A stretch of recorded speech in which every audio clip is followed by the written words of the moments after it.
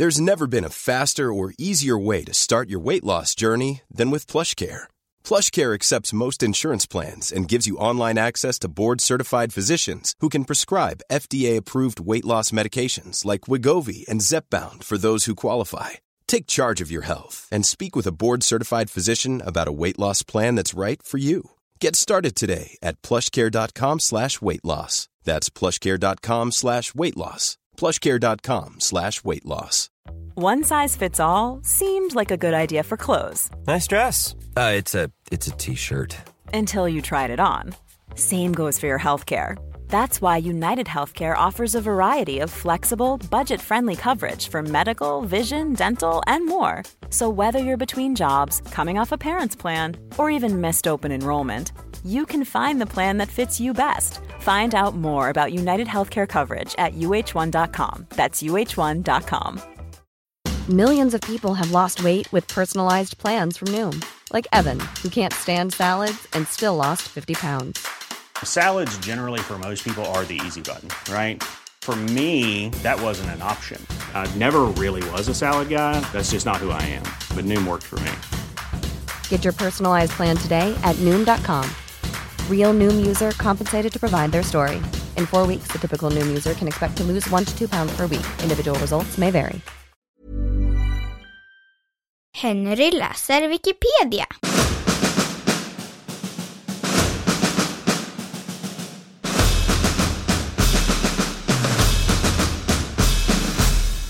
Charles Ponzi.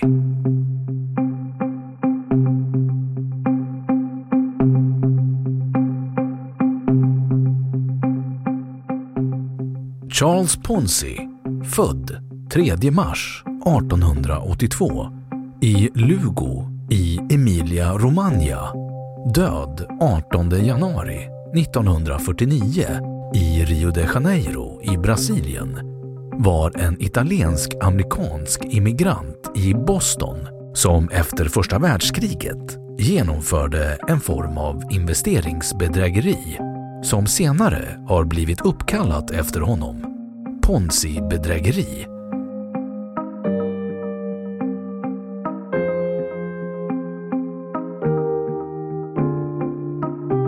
Handel med internationella svarskuponger.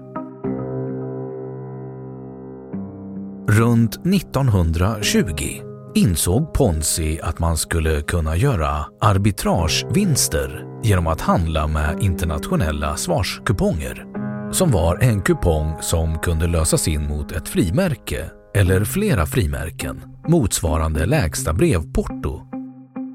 Internationella svarskuponger hade introducerats av Världspostföreningen 1907, men på grund av inflationsutvecklingen i olika länder under kriget hade förändringar i växelkurser gjort det lönsamt att köpa svarskuponger i ett land och lösa in dem mot frimärken i ett annat, förutsatt att man kunde sälja frimärkena vidare. Ponzi påstod sig kunna göra stora vinster genom att köpa svarskuponger i Italien och sedan lösa in dem i USA mot frimärken och betalning. För att genomföra denna handel storskaligt sökte Ponzi kapital, och de första investerarna erbjöd han att dubblera deras pengar på 90 dagar. Ponzi byggde upp ett förtroende hos sina investerare genom att leverera hög avkastning samt att återbetala pengar och avkastning prompt. Nya investerare tillkom kontinuerligt, och istället för att kräva ut sina pengar började många av dem successivt att återinvestera pengarna i verksamheten mot hopp om ytterligare avkastning.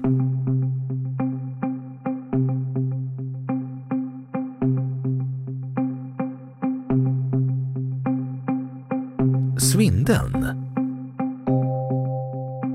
Problemet för Ponzi var att hans idé inte gick att genomföra i praktiken.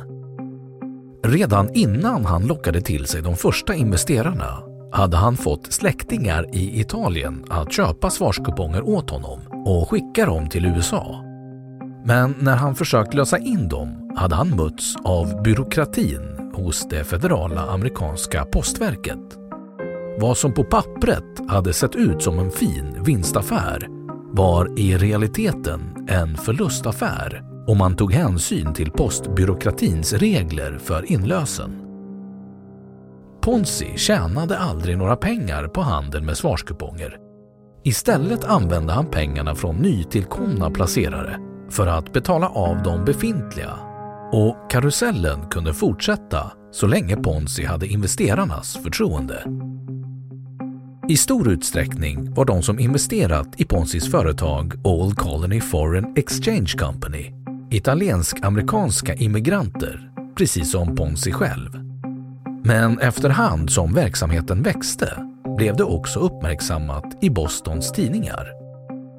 Ponzi lyckades dock tysta tidiga kritiker genom att bli tilldömd skadestånd på $500,000 i ett ärekränkningsmål mot en tidning. The Boston Post anlitade dock i ett senare skede den ansedde finansjournalisten Clarence Barron, som beräknade att om Ponzis påståenden stämde borde antalet internationella svarskuponger i omlopp varit uppe i 160 miljoner. Men detta motsades av det amerikanska postverket. Och i realiteten ska det aldrig ha varit fler än cirka 27 000 svarskuponger i omlopp. Efter att uppgifterna publicerats drabbades Ponzi av en uttagsanstormning. Men han lyckades lugna de oroliga investerarna och stabilisera verksamheten genom att på kort tid betala ut cirka $2 miljoner. Ponzi var kund i en liten bank i de italienska kvarteren i Boston, Hanover Trust Bank of Boston, och efter att han börjat sätta in pengarna från sin verksamhet i banken hade han blivit bankens överlägset största kund. Så stor kund att han kunde diktera villkoren i banken. Efter uppmärksamheten från artiklarna i Boston Post och uttagsanstormningen började myndigheterna att oroa sig för hur Ponzis verksamhet kunde påverka stabiliteten i bankväsendet. Statsåklagaren i Massachusetts begärde en utredning och till att börja med fann man inget olagligt. Efter att ha genomfört en revision fann man dock att verksamheten hade genererat ett underskott på minst $7 miljoner.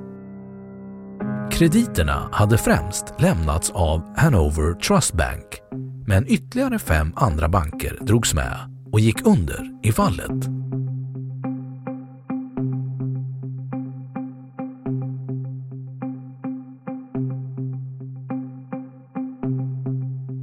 Åtal, dom och utvisning.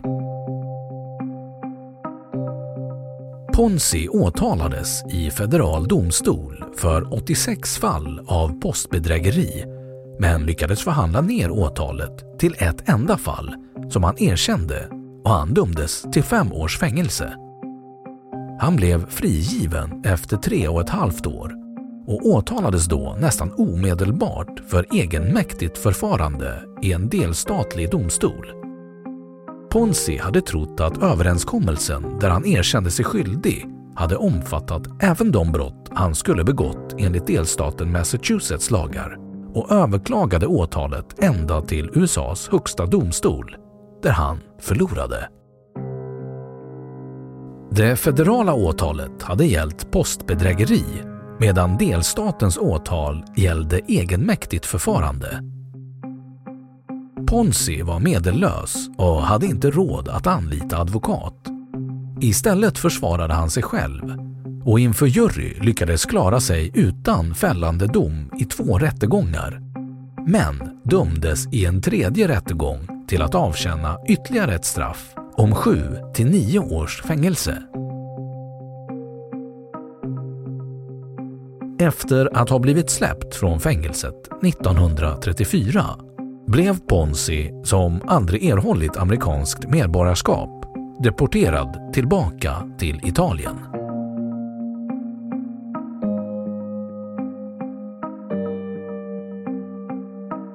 Ponzis sista dagar. Ponzi hankade sig fram i Italien men lyckades så småningom bli utsedd till agent i Brasilien för det statliga italienska flygbolaget Alla Littoria. Brasilien anslöt sig dock till de allierade under andra världskriget och flygtrafiken upphörde. Efter detta förefaller Ponzis hälsa successivt att ha blivit allt sämre, tills han blind och utblottad slutade sina dagar på ett sjukhus i Rio de Janeiro 1949.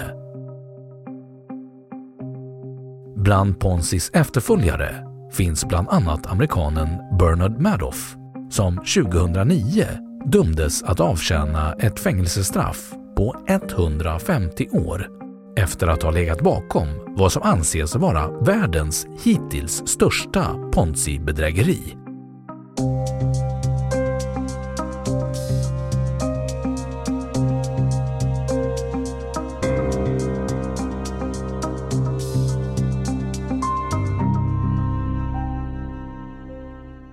Då har Wikipedia sagt sitt om Charles Ponzi.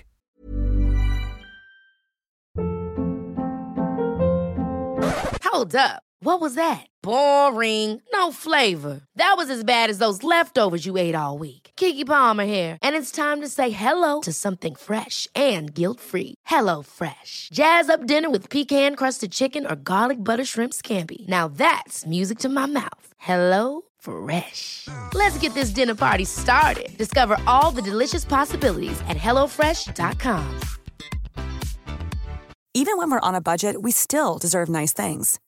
Quince is a place to scoop up stunning high-end goods for 50 to 80% less than similar brands. They have buttery soft cashmere sweaters starting at $50, luxurious Italian leather bags, and so much more. Plus, Quince only works with factories that use safe, ethical, and responsible manufacturing. Get the high-end goods you'll love without the high price tag with Quince. Go to quince.com/style for free shipping and 365-day returns.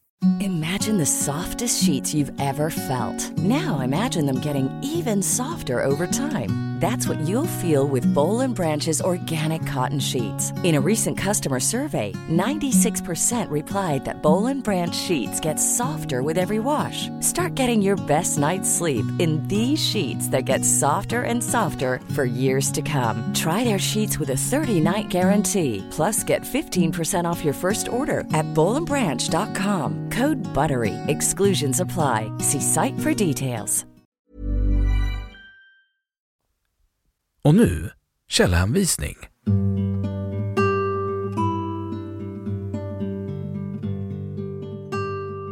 1. Time Magazine. Business and Finance. Ponzi Payment. Hämtad från The Wayback Machine. 2. The New York Times. Ponzi Arrested. Liabilities put at $7 million. 4.